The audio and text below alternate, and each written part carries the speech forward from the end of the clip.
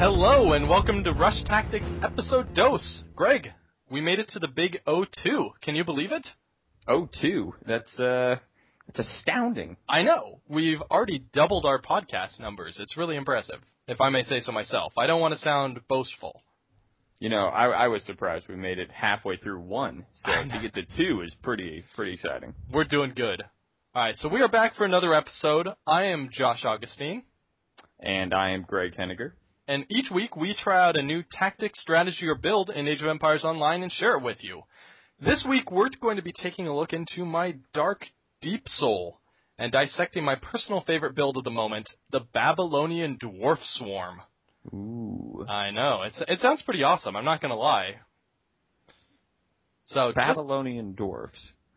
They're the best kind of dwarfs, really, when you think about it. The babbies, as I like to call them. Yes, the babby dwarfs, if you will. So just a few minutes ago, Greg and I played through the tactics we'll be talking about.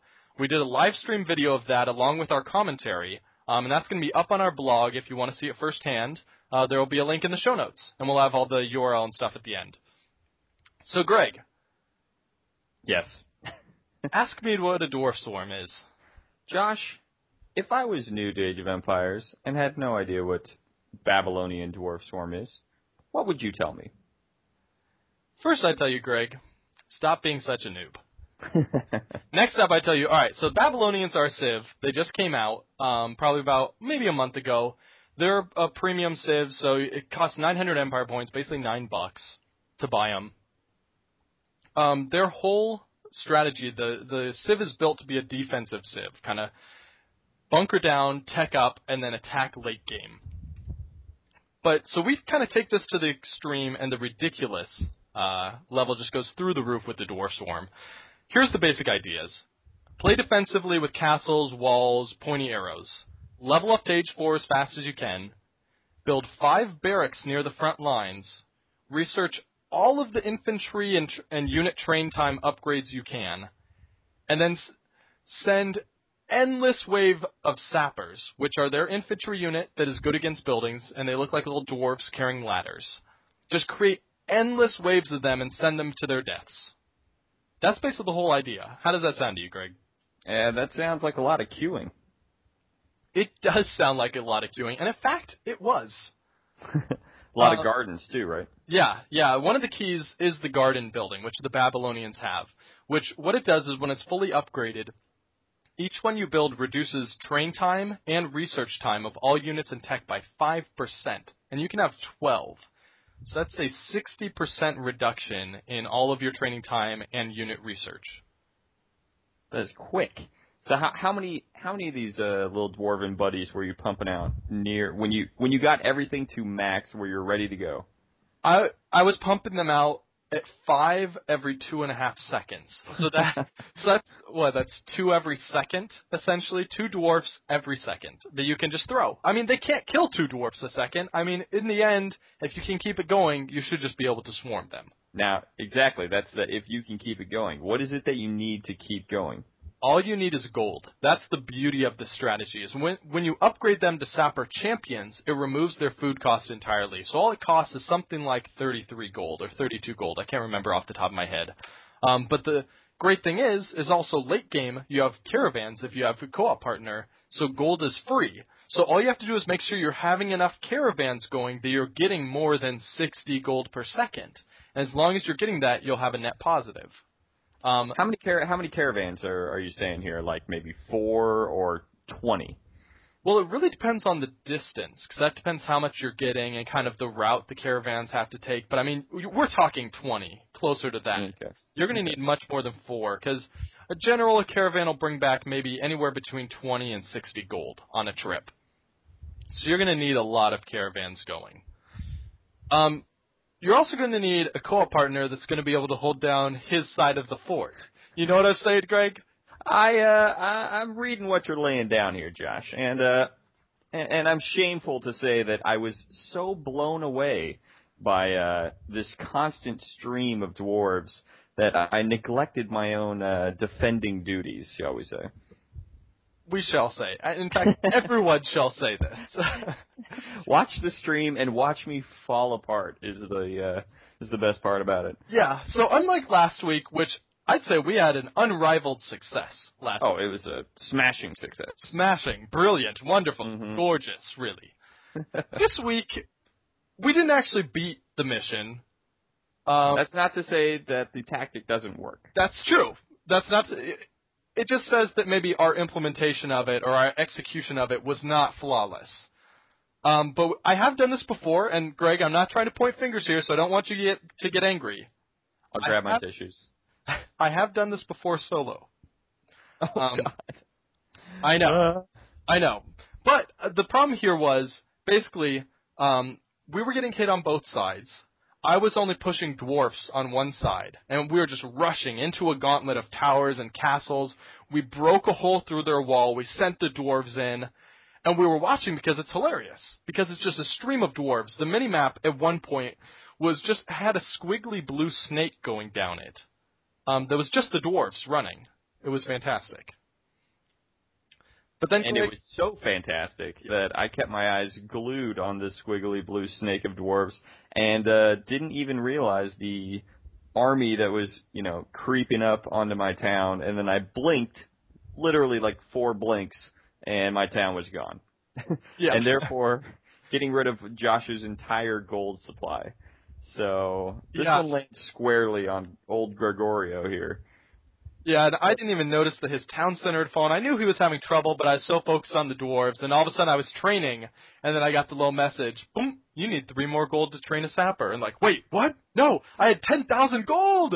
And then I look, and all my caravans are just sitting there, like, bobbing against some fish in the ocean. Like, oh, man, this is not good. So, yeah. But still, Greg, I say it went pretty well. It was funny. It was entertaining. And we did pretty good. Oh yeah, no, we definitely almost had it. We came back, a little run. I ran my guys over to your town, built up another town center, try to get some spearmen out, because at that point, since I wasn't watching my town at all, I was just accumulating food, wood, and stone at an alarming rate. But I had 0 gold, because I just kept pumping all the gold I had to Josh. So I had no gold left. So I put up a town center pretty quick, tried to get the barracks out, tried to get some spearmen going. But man, they fell pretty quickly. They did. All right, so I'm going to go through kind of a few more tips and kind of detailed tactics. I'm going to focus on some stuff that is also for solo in case you're doing this solo. So obviously, our goal is to race stage 4. Early on, you want to build walls. Toss-up walls. We did this in our strategy. It worked really well. I just built a 5-layer wall with gates. And if you're not on a map that you can kind of defend well with walls, build shield bearers. Because they're super cheap. They just absorb damage. They'll do decent against pretty much everything.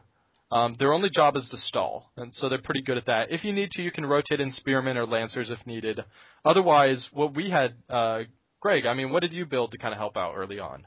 Well, I, once again, was the Celts, and so we had a little bottleneck coming in where there was an ocean segment, so they kept sending in flagships which could actually reach our town centers on both sides. So I focused primarily early on to get some flagships, get some towers out there on that bottleneck to try and, quell the harassment. I put up a wall or 2 on my side as well, but was really mainly focusing on those ships in the beginning. Yeah.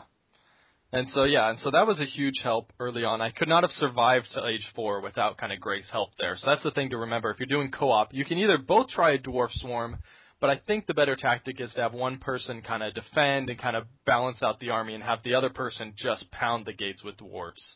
Definitely. We would have lost a lot faster if we'd both tried dwarf swarm. Yeah. Yeah, that would have been funny to see, but it would have been sad. Yeah. All right, so in the next step, get to age 2, build sustainable caravan routes. Learn from our mistake. Obviously, you need to defend those routes because those are your only hope of winning. If you lose those, your supply stops. Your swarm is no longer a swarm. It is dwarf stragglers, and they will be just picked off one by one. Mm-hmm. And then train everything that boosts infantry damage, life, training time. Don't forget gardens. We already said that. then the next thing you want to do, this is once you're at H4, you're ready to go, either your co-op partner or you kind of send out your shield bearers. You send them out to establish a forward base. How difficult was that on the map we did, Greg? It was a little difficult because we tried to we had so many layers of walls. I had my archers up against the walls trying to pick off that first level of guys. And they sent a pretty good amount against us. So once we were able to push them back, which took longer than I expected, and we kind of got snared up in the walls too, we were able to create, those 5 barracks were pretty quick. Yeah, it was pretty good. I sent out all of my villagers too, because at that point, once you're at the point that you're ready to attack, go all in. This is an all-in strategy. Go big or go home. I mean, you can't hold back on this, because if you want to hold back, you should be doing a different strategy. This is all about just like gung-ho. I mean, we were building these barracks by probably the 15-minute mark. We were attacking. I was age 4 by the 10-minute mark, I think. So we just rushed straight out there. And so what I do, this is important. If you want to look good while you're doing this, and honestly, half the reason you're doing this strategy, let's be honest, is just for fun and to look good. I mean, we went big and we went home. That's true. That's like the ultimate, I guess, and that way we sort of won. Exactly. So the ultimate, the rule here, fashion-wise, if you will, if you'll allow me that, Greg. I will. Go on. Thank you. You need to build these 5 barracks in a perfectly straight line, exactly perpendicular to the route they will be running towards the enemy base. Now, why, you ask me? Greg, I dare you, ask me why. Josh, why? Because it is incredible to just sit there and watch. Because at this point, your dwarf sappers will be coming out at less than 3 seconds per each one.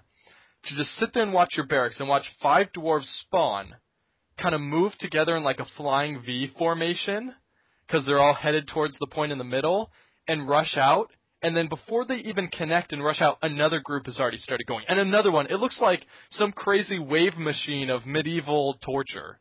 The word I would use is mesmerizing. Mesmerizing, yes. I know how mesmerized you got by that.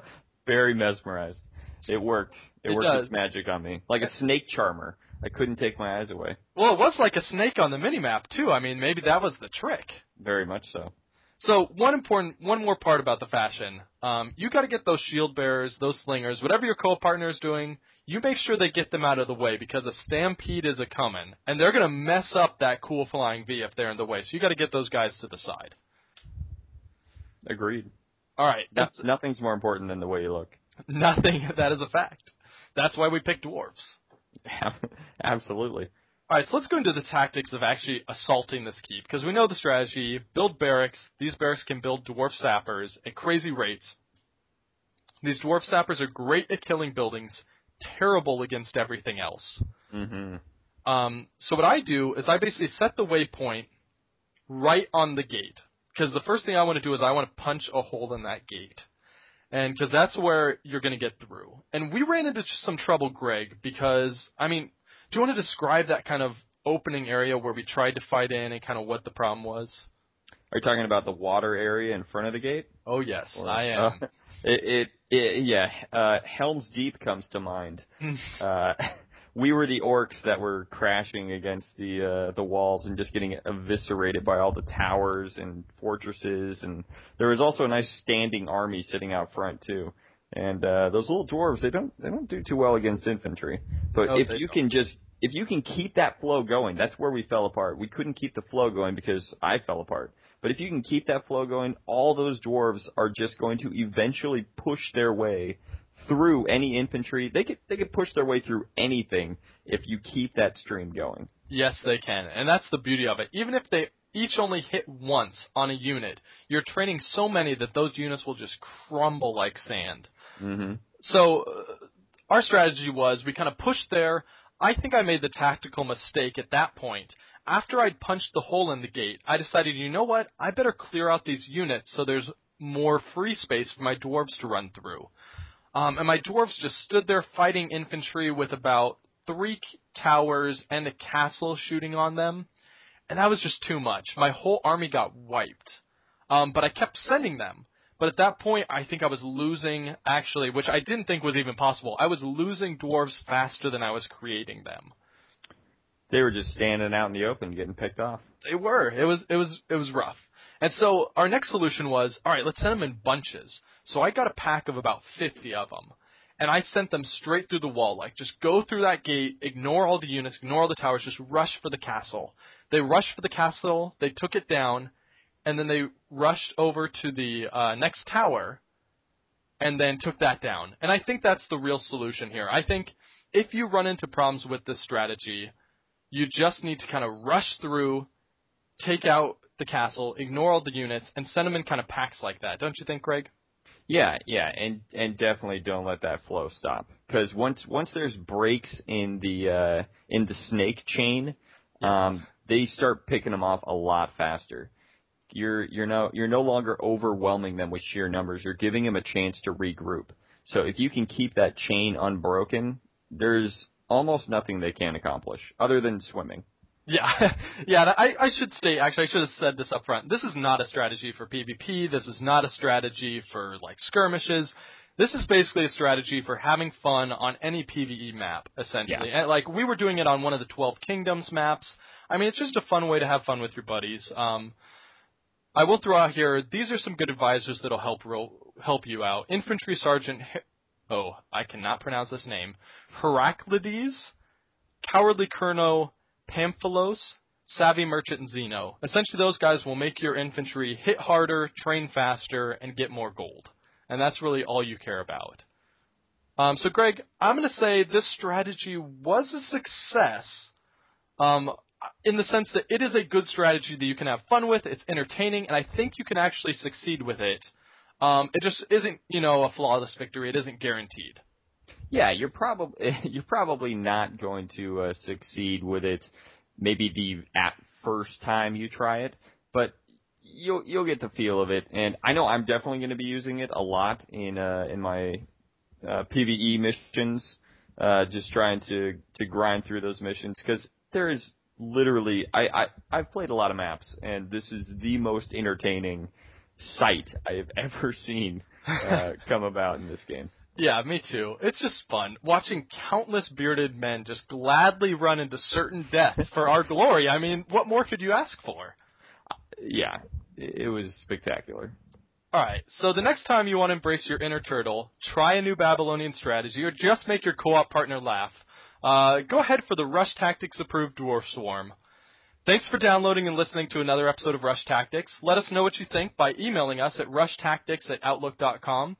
You can visit our blog at bit.ly/rushtactics to get full show notes, step-by-step walkthroughs of all the strategies we discuss, and videos of us putting them all into practice. And let me tell you, this one is just fun to watch. If nothing else, watch it, zoom to like the 20-minute mark, and just look at all the dwarves running. It's incredible. You have to see it. Yeah. And then you can also talk to us on Twitter. I am at @JAugustine. And I am at Greg Henniger. And as always, please let us know what you thought of the first show and what you'd like to see in the future. Thanks for tuning in, and see you next week. Bye.